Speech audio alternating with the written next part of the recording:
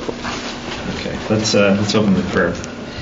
Heavenly Father, Lord, we just thank you for this wonderful day, the opportunity we have to come together to worship you, to learn from your word. And God, I just pray that you'd be with us as we study the life of Jesus and the things that he accomplished. And God, I just pray that these would be things that we would think deeply about and just come to a deeper understanding of who you are. I pray in Christ's name. Amen. Okay, so we're continuing our study of the life of Jesus, and just in God's providence, we happen to be at the Last Supper on a Sunday that we are going to be taking the Lord's Supper. So that's a nice little bonus there. Last we left off, Jesus had basically just spent the week in Jerusalem having all sorts of conflict with the religious leaders, and just having lots of debates, and they're just very determined that they're going to get rid of him. And at the end, we saw that Judas had actually gone and had spoken to them and had arranged that he would find a way to deliver Jesus over to them when the crowds weren't present, and would get some money for that. So we're going to continue, and just in case you noticed, I handed out a little sheet there for a part of the study it's not right away, but it's a little later. I mean, sometimes I feel bad that I make you jump back and forth between the four Gospels, but it's going to be like really bad during that section. So that's just to be kind to you and make it where you're not flipping back and forth, a dozen times while we go through that section. So, but we're going to begin here in the Gospel of Luke, beginning in chapter 22, verse 7.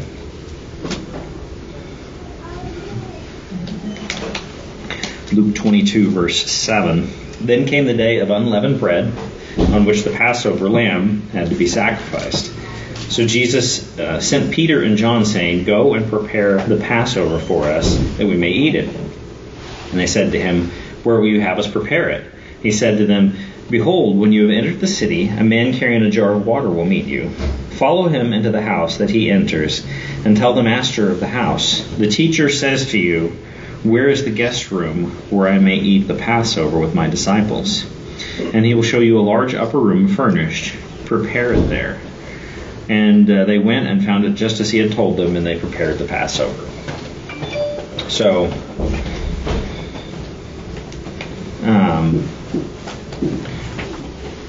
this is a little interesting section as they're preparing for the Passover. Are these the type of directions that you would expect somebody to give in this type of circumstance?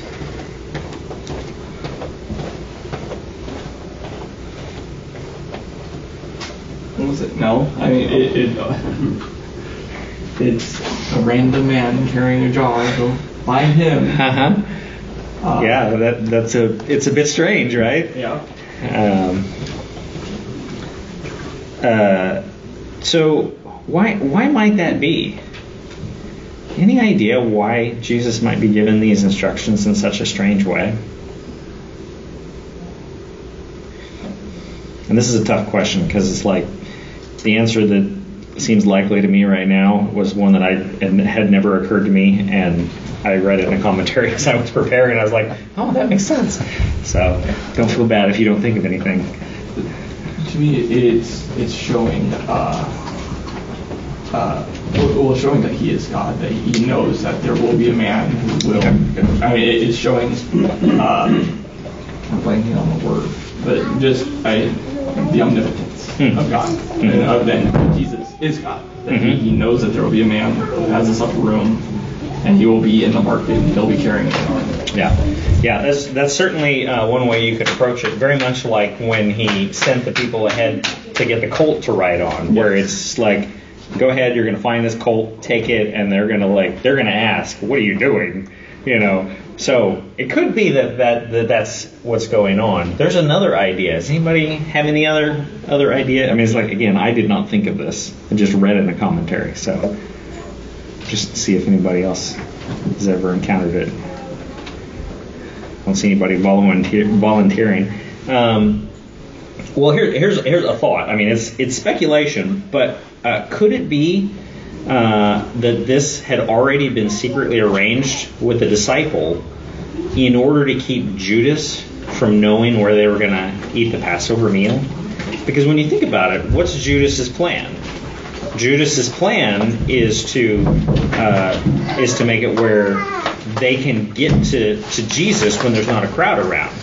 So you think, during the Passover meal would actually be a reasonable time to do that, because it's just a small group of people there.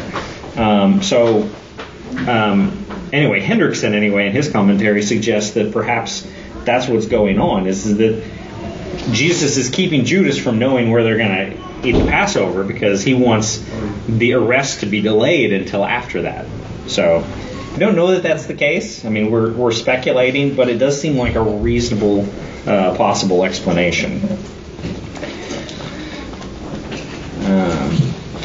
And I know some of you have showed up since we started. I do have a little handout that's on the seat by the door.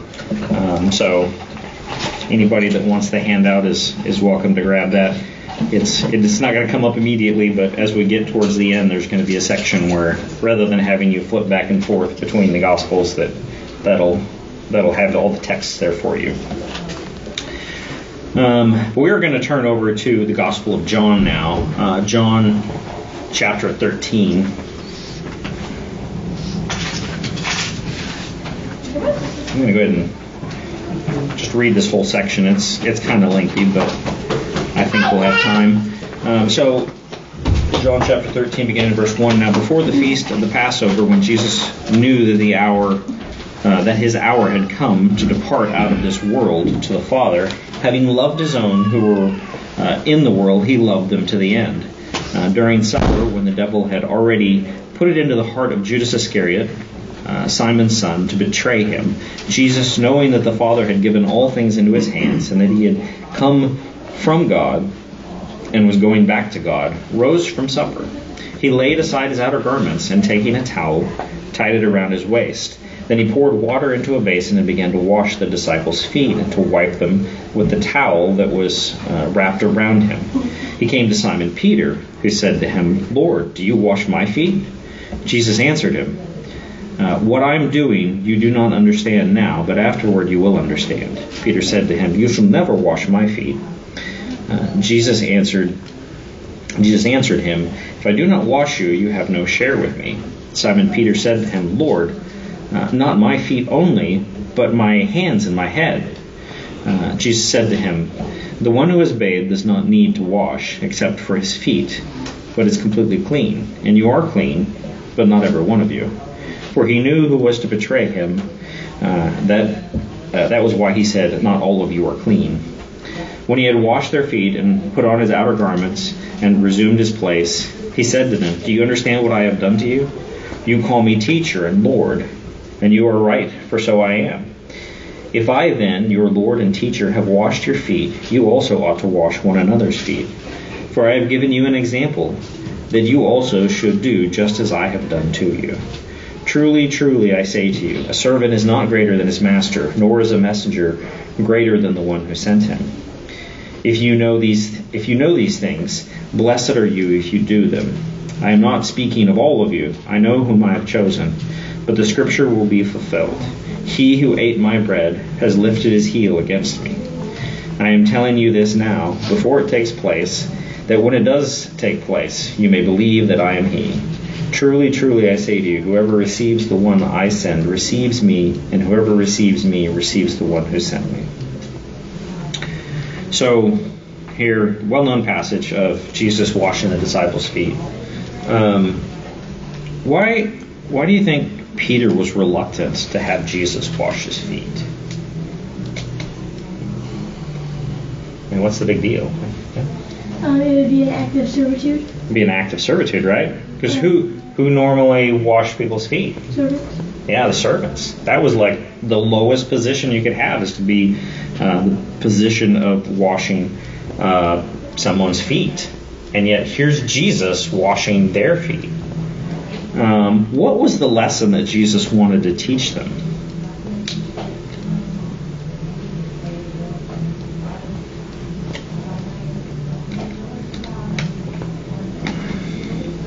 I'll give you a hint. To be in submission to one another, to love and care for each other's needs.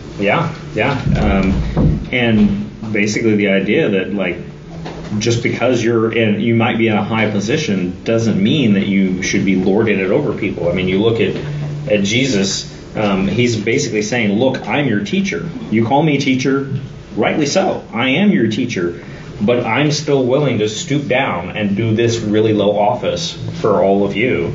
And that's the way that he is charging the disciples to behave as well, to be willing to stoop down and take the lowest office, and not to have any type of attitude of like, well, I have a high position, therefore, I'm above doing those menial tasks.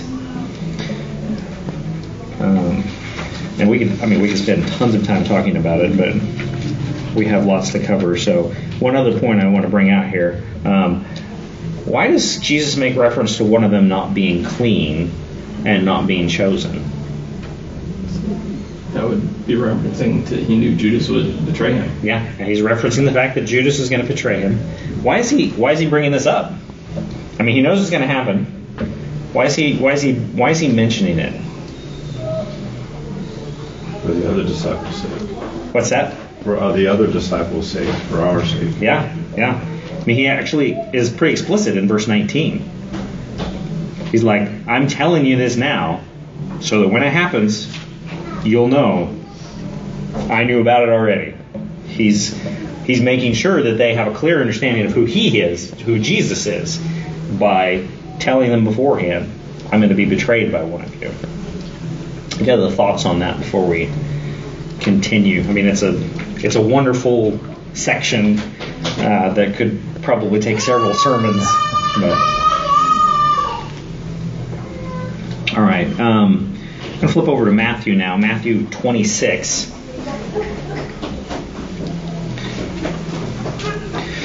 Matthew 26, beginning in verse 21. And as they were eating, he said, "Truly I say to you, one of you will betray me." And they were very sorrowful and began to say to him one after another, "Is it I, Lord?" He answered, "He who has dipped his hand in the dish with me will betray me. The Son of Man goes as it is written of him. But woe to that man by whom the Son of Man is betrayed.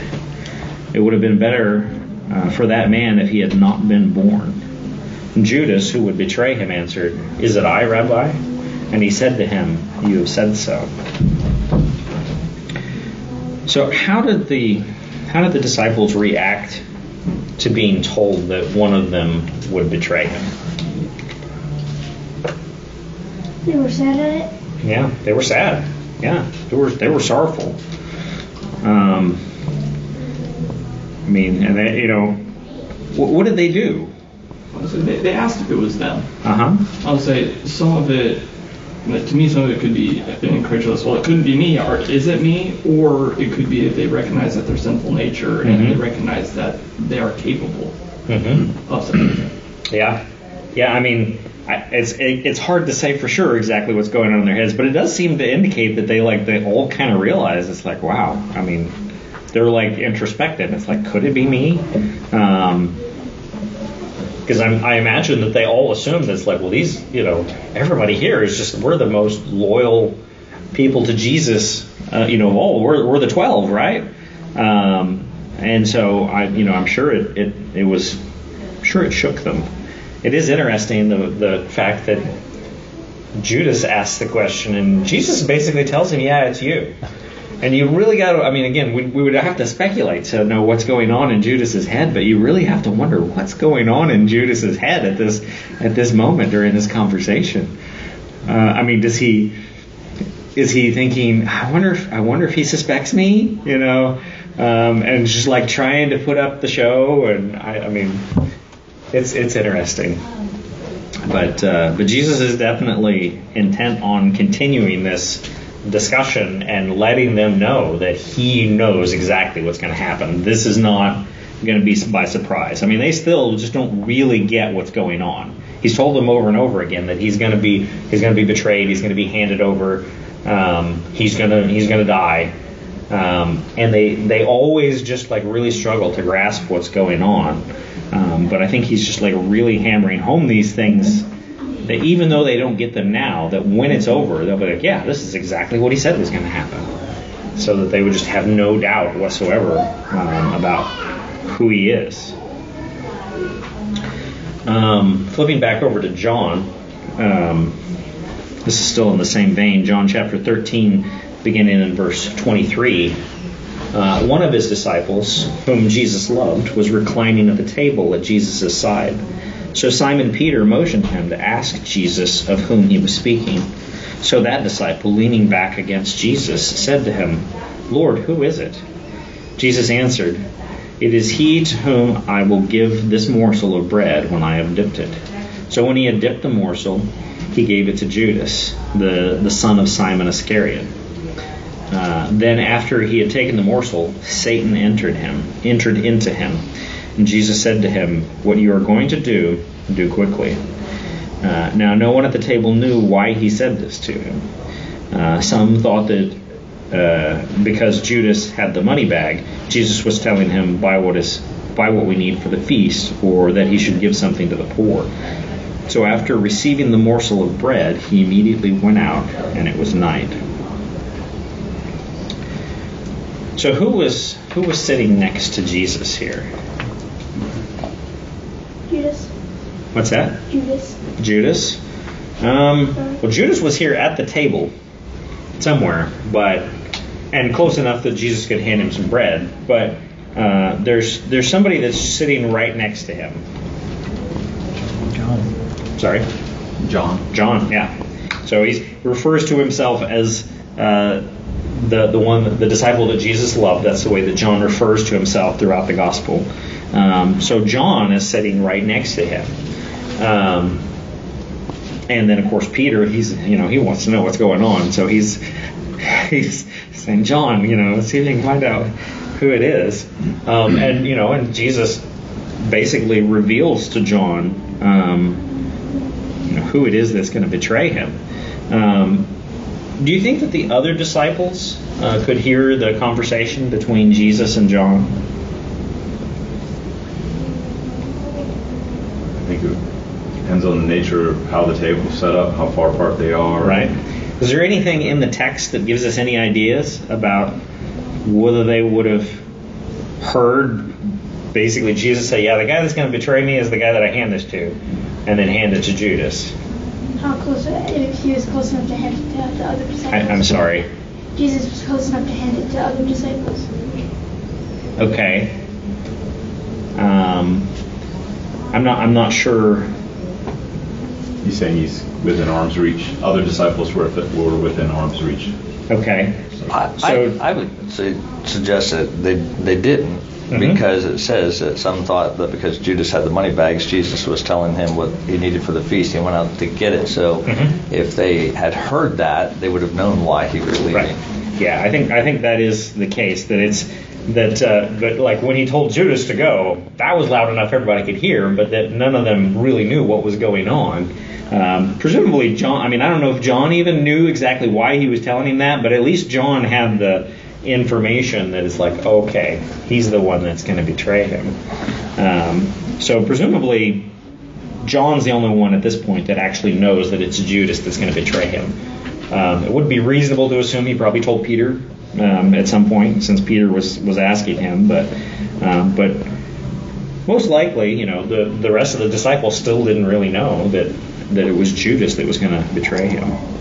Yeah, if you think of even in our times, 12 people sitting around a large table would be easy to talk to someone right next to you. Exactly. The rest of the table has they might know you're talking, but they don't know what you're saying. Right. Yeah. Yeah. It'd be very easy to have that private conversation. So, presumably even like John's motion or Peter's motioning to John in a way that Jesus doesn't see, because I can't imagine he was motioning to John just like, and Jesus sitting there looking right at Peter. He was probably just like, when Jesus looks away, he's like, hey, find out who it is. So there's certainly some private conversation going on amongst the table. So So then, what happened to Judas at this point? Satan entered him.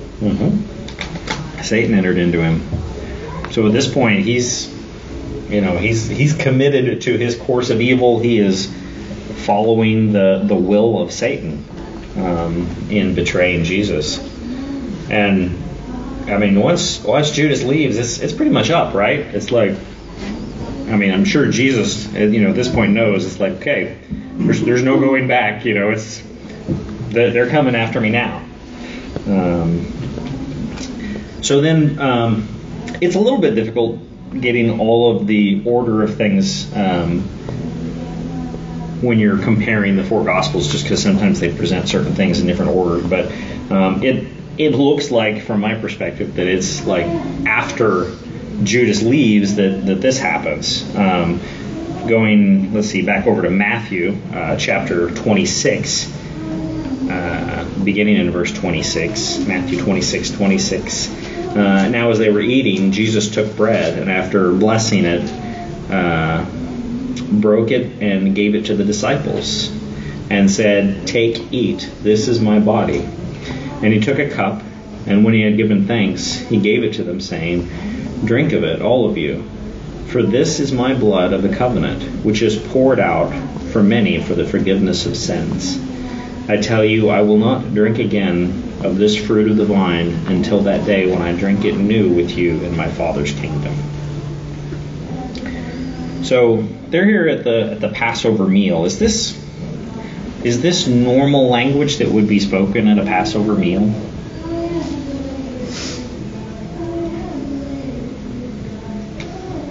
You think any other people in Jerusalem that were presiding over a Passover meal in other houses were saying anything like this? Probably not, no. Probably not, no. Not my blood. Yeah. So what's going on here? What's Jesus doing?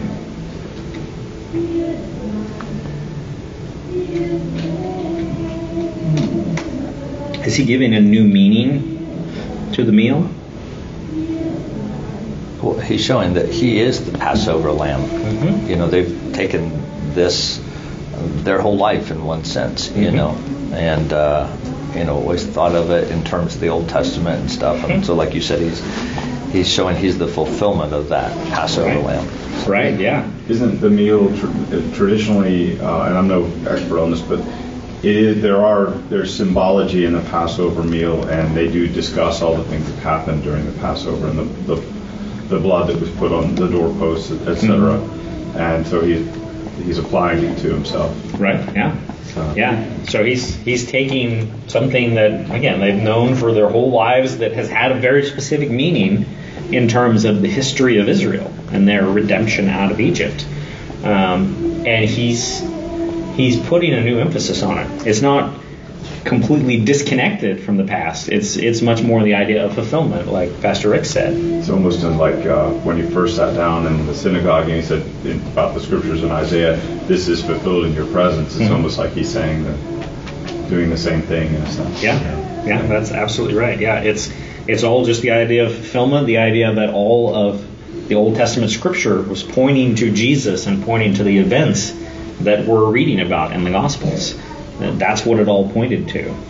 And he's setting up basically a new meal for his followers to participate in, and until the end of this age, and just giving it a new meaning based on what he is about to do.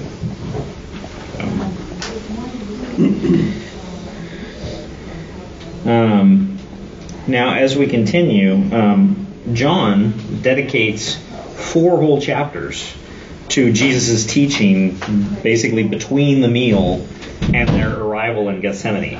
And we're not going to cover all of that. That would just take way too much. But I want to hit some highlights, just a little bit from each of those chapters. So, over in John 14, beginning in verse 15, Jesus says, "If you love me, you will keep my commandments. And I will ask the Father, and he will give you another helper to be with you forever, even the Spirit of truth, whom the world cannot receive, because it neither sees him nor knows him. You know him, for he dwells with you and will be in you. So, just looking at this statement here, is there a connection between love and obedience?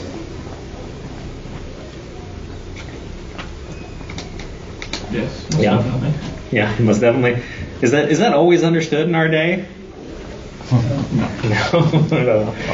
It's often seen as almost contradictory. Sometimes it's like, it's like, oh well, you can either be obedient or you can love Jesus. But Jesus very much has the idea here that.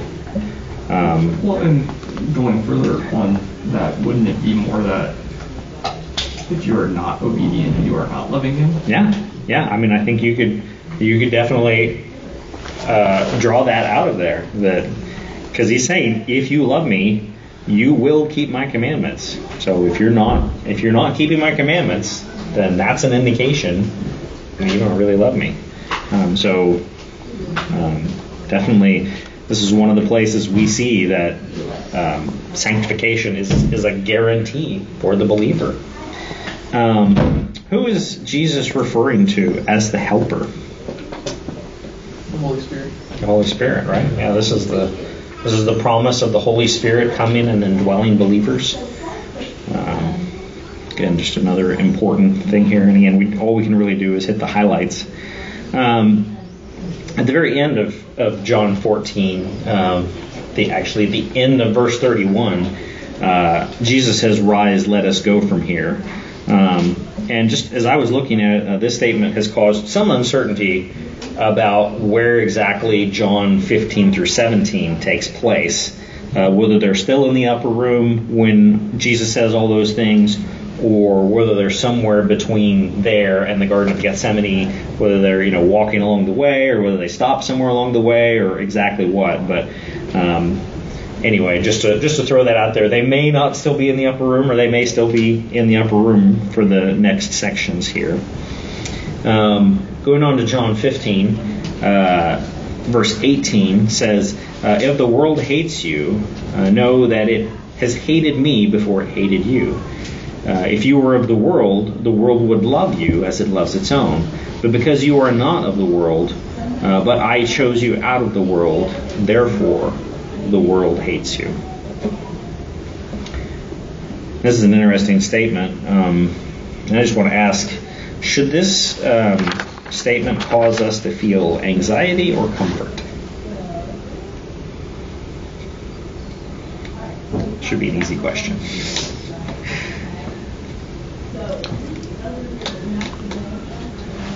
Comfort, yep. I see people mouthing it anyway, or maybe it's just my bad hearing. But so why is that? Can anybody unpack that a little bit?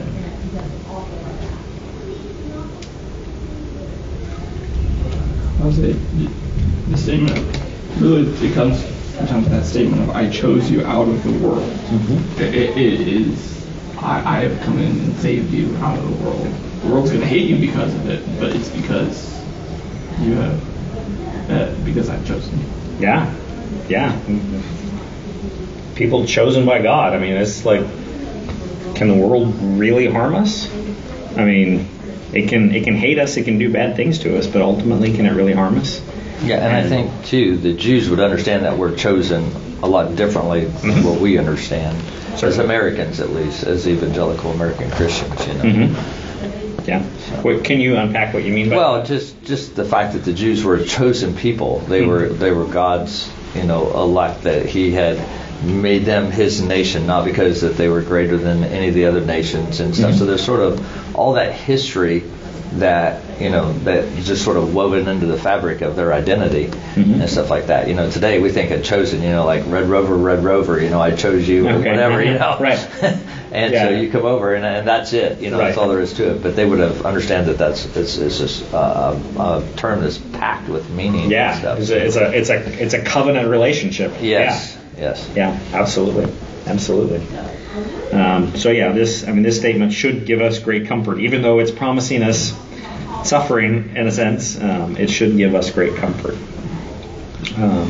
Jumping over to John 16, beginning in verse 20. Truly, truly, I say to you, you will weep and lament, but the world will rejoice. You will be sorrowful, but your sorrow will turn into joy. When a woman is giving birth, she has sorrow because her hour has come. But when she has delivered the baby, she no longer remembers the anguish for joy that a human being has been born into the world. So also you have sorrow now, but I will see you again, and your hearts will rejoice, and no one will take your joy from you. And so here, obviously Jesus is again referring to the fact that he's about to go to the cross. He's about to die. He's about to be taken from them for a short period of time. What's the principle that Jesus is illustrating with the woman giving birth?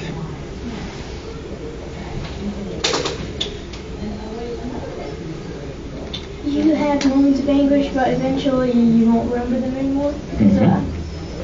Yeah, it's all that suffering that you're going to be experiencing, and when Jesus is gone, it's like they're just not going to even care about it. They're going to be so joyful when they see the resurrected Christ. It would be very much like a woman who is like, not that I obviously I can't have any personal experience about that, but I imagine it's just like the labor pains are just not really a big deal anymore once you see your new baby. So, does that have any application for us? Obviously he's speaking specifically of the period of time when he would be crucified and wouldn't be physically with them anymore for 3 days. But is there any application that we can put to our own situation?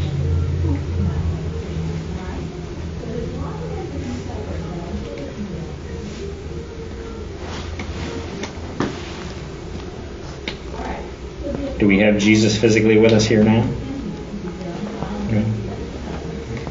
Is there some negativity to that?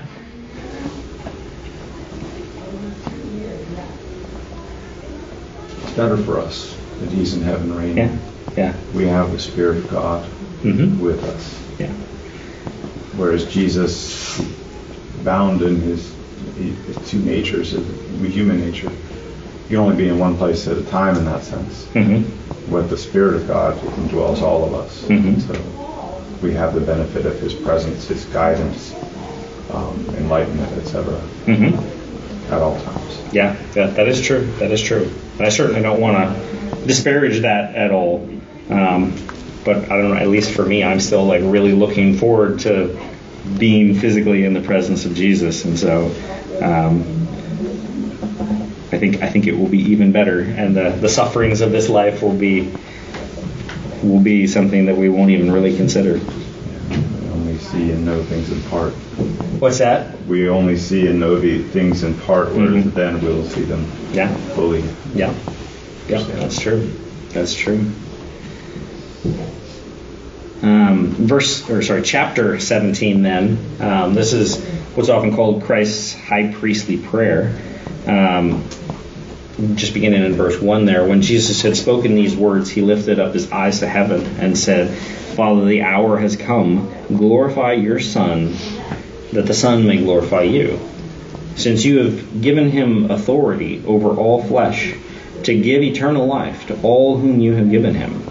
And this is eternal life, that they know you, the only true God, and Jesus Christ, whom you have sent. I glorified you on earth, having accomplished the work that you gave me to do. And now, Father, glorify me in your own presence with the glory that I had with you before the world existed. And Jesus goes on and prays for his disciples, and even prays for us, and then he prays for those who would believe after. But just looking at this little section here at the beginning of his prayer, is there anything noteworthy that we could see about, for example, the nature of Jesus?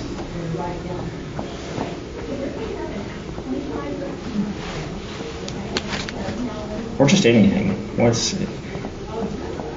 Anything stand out to you in this section?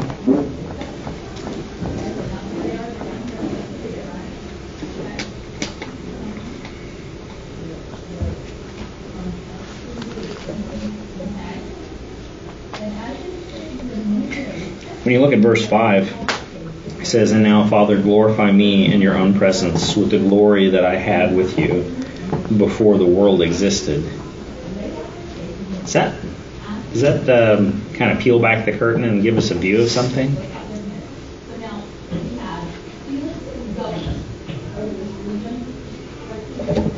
Jesus left his glory behind. Okay, Jesus left his glory behind. And it's the glory I had with you before the world existed. This is showing the Trinity before creation. Yeah, showing the Trinity before creation.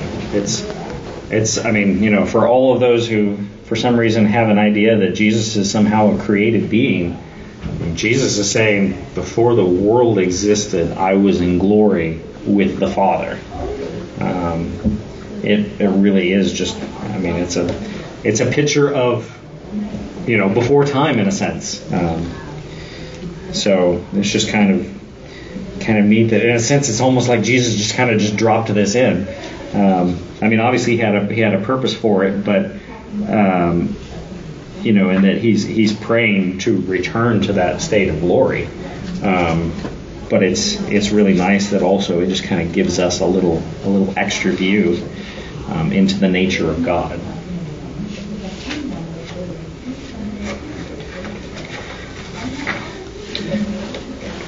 Well, that's the little summary of John's extensive look at what Jesus says during that period of time. I'm going to hop back over to Matthew 26, beginning in verse 30.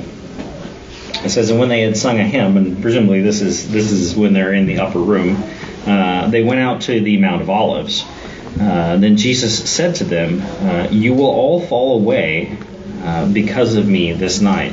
For it is written, I will strike the shepherd, and the sheep of the flock will be scattered. But after I am raised up, I will go before you to Galilee." Peter answered him, "Though they all fall away because of you, I will never fall away." And Jesus said to him, "Truly I tell you, this very night before the rooster crows, you will deny me 3 times.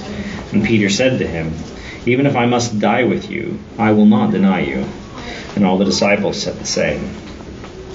So how would you describe the disciples' attitude when Jesus kind of drops this bomb on them that it's like, you're all going to desert me tonight? Well, it's interesting because we go from the upper room where they're all going, "Am I the one that's going to betray you?" to a very different reaction of them all, "No, I won't. I'm not leaving." Right. Yeah. They're all just very confident. They're, you know, I mean, especially Peter. You know, he's the front runner there for just, you know, saying everything. I think it's pretty common for people that you might feel passionate about something and say never, but then when you actually get into the difficulties of it, you realize, oh, that's my will isn't as strong as I thought it was. Yeah, absolutely. So, but at this point, they're all confident that they're gonna stick with him. Hopping over to the Gospel of Mark, we're almost to the part where we're going to be flipping back and forth so much that the sheet's going to be helpful, but we're not quite there. So, hopping over to Mark chapter 14, verse 32, and they went to the place called Gethsemane, and he said to his disciples, "Sit here while I pray." And he took with him Peter and James and John and began to be greatly distressed and troubled. And he said to them, "My soul is very sorrowful, even to death. Remain here and watch." And going a little farther, he fell on the ground and prayed that if it were possible, the hour might pass from him. Then he said, "Abba, Father, all things are possible for you. Remove this cup from me. Yet not what I will, but what you will." And he came and found them sleeping. And he said to Peter, "Simon, are you asleep? Could you not watch 1 hour? Watch and pray that you may not enter into temptation. The spirit indeed is willing, but the flesh is weak." And again he went away and prayed, saying the same words. And again he came and found them sleeping, for their eyes were very heavy, and they did not know what to answer him. And he came the 3rd time and said to them, "Are you still sleeping and taking your rest? It is enough. The hour has come. The Son of Man is betrayed into the hand of sinners. Rise, let us be going. My betrayer is at hand." So looking at this section here, what insight does this give us into the emotional life of Jesus?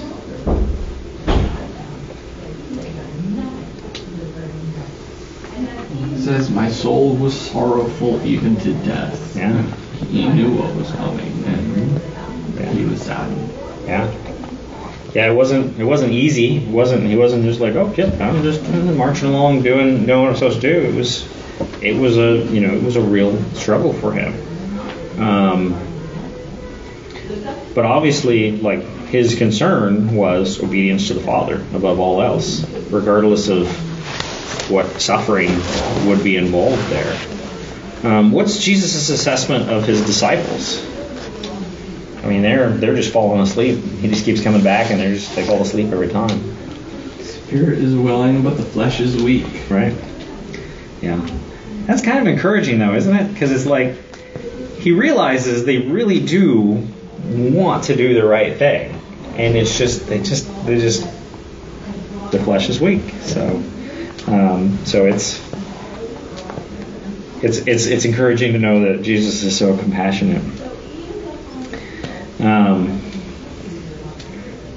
So now this is where your sheet will come in handy, because we're gonna, I believe anyway, is the first one on your sheet John 18 verse 2? Okay, yeah. So this is where I got to the point where I was like, I wanted to include so much, and oddly enough, the gospel writers just in this spot had for whatever reason, it's like each of the gospel writers just had their own little pieces of information that other gospel writers didn't include. And so it's just, I thought it would be really helpful to just include a lot of what the different gospel writers said. So it requires a lot of back and forth. So rather than make you flip back and forth multiple times, I gave you a little handout there.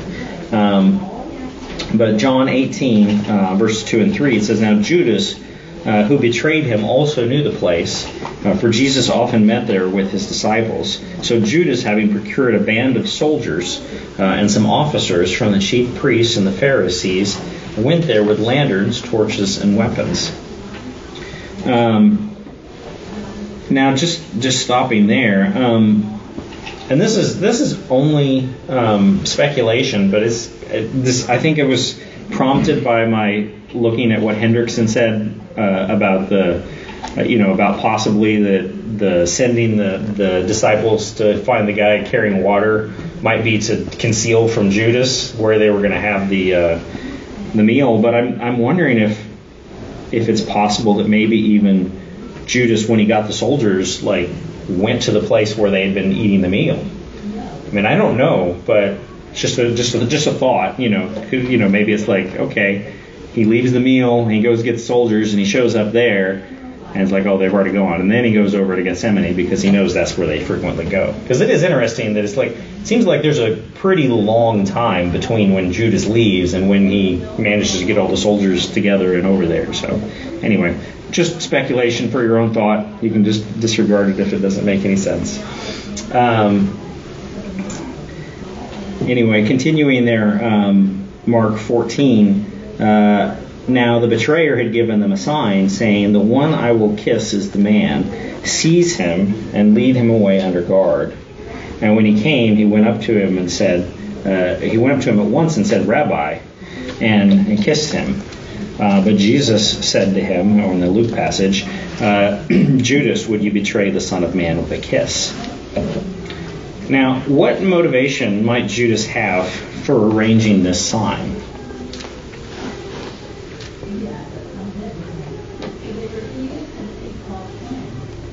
Any thoughts? To make it look as if he's still not true. Yeah, make it look like he's not really betraying Jesus, right? I mean, he could have just walked up and said, there, that's him right there. But then, like, all the disciples would have known. It's like, oh, Judas is betraying Jesus.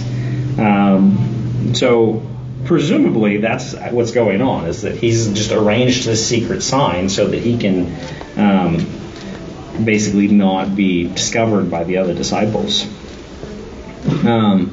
What motivation might Jesus have for asking this question of Judas?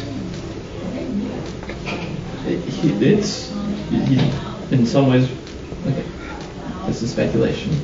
but making Judas confront what he's doing. Right. It's also letting the other disciples know what's about to happen, and I know this is what's happening. Yeah.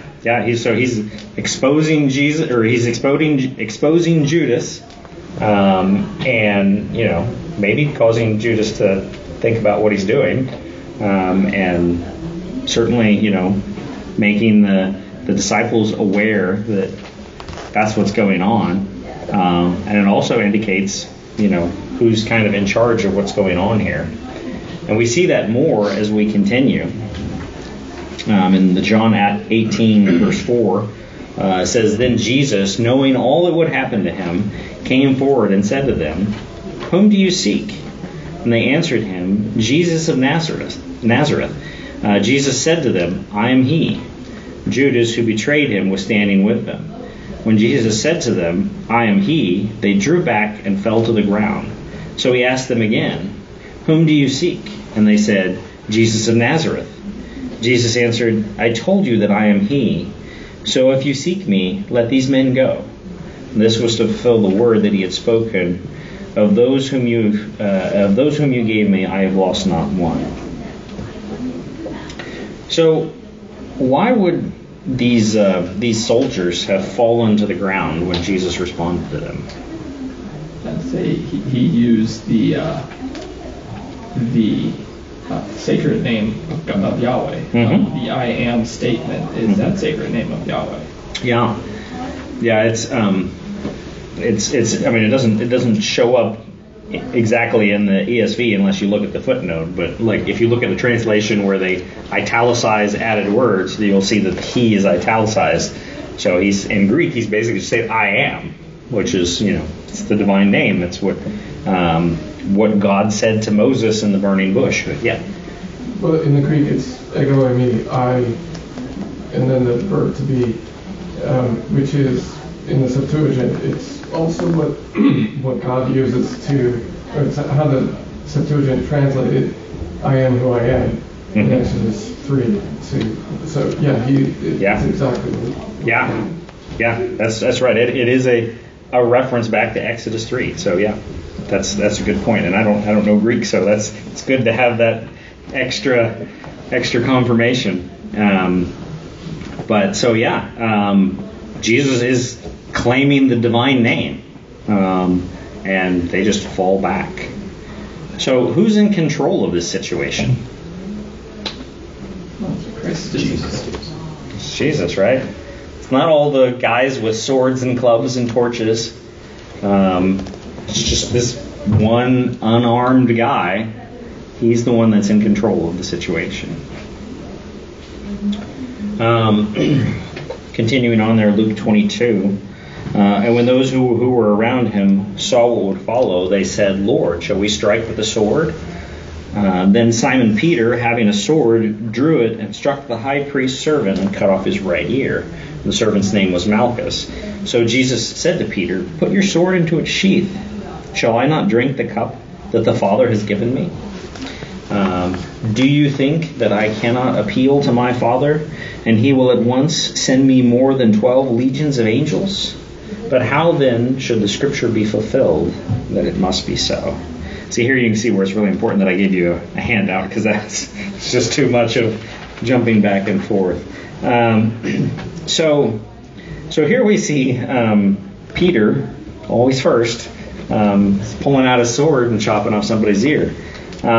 What might have prompted Peter to react the way that he did?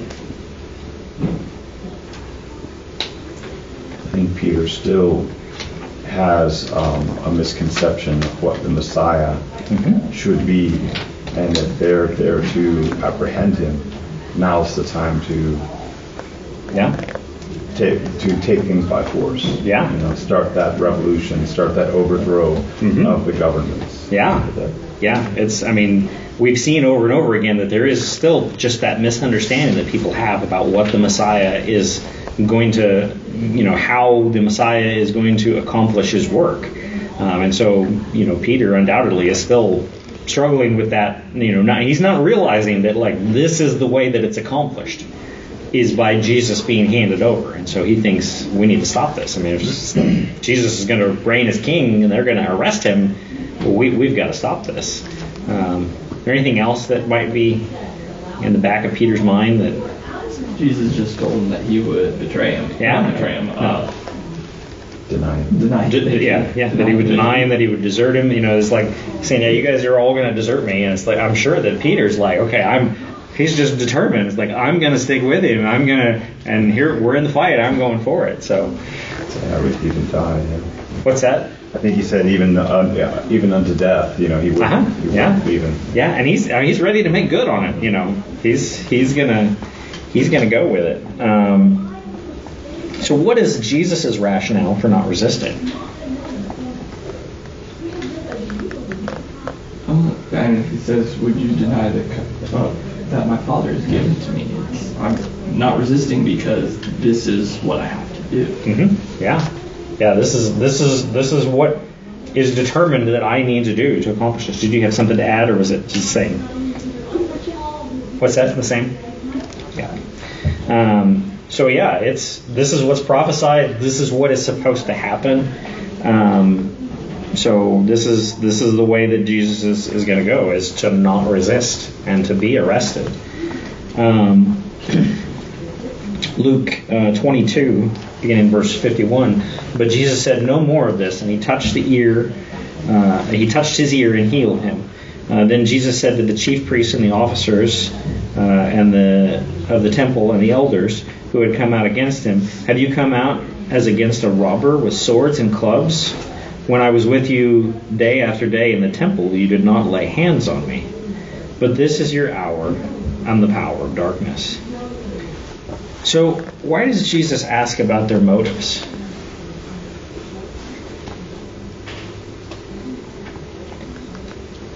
To establish that their motives aren't entirely pure. They're not. I apologize. To establish that their motives aren't just entirely pure. They're not there to arrest, somebody inciting any sort of direction or issue. They're there because essentially they hate him.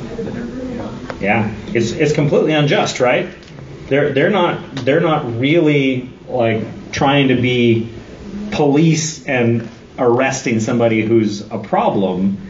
They've got unjust motives, and so rather than arresting a criminal, when you're there in broad daylight, they want to sneak in here in the darkness. And also his trial and everything that went along with it was all done at night. Mm-hmm. From what I understand, not according to the law.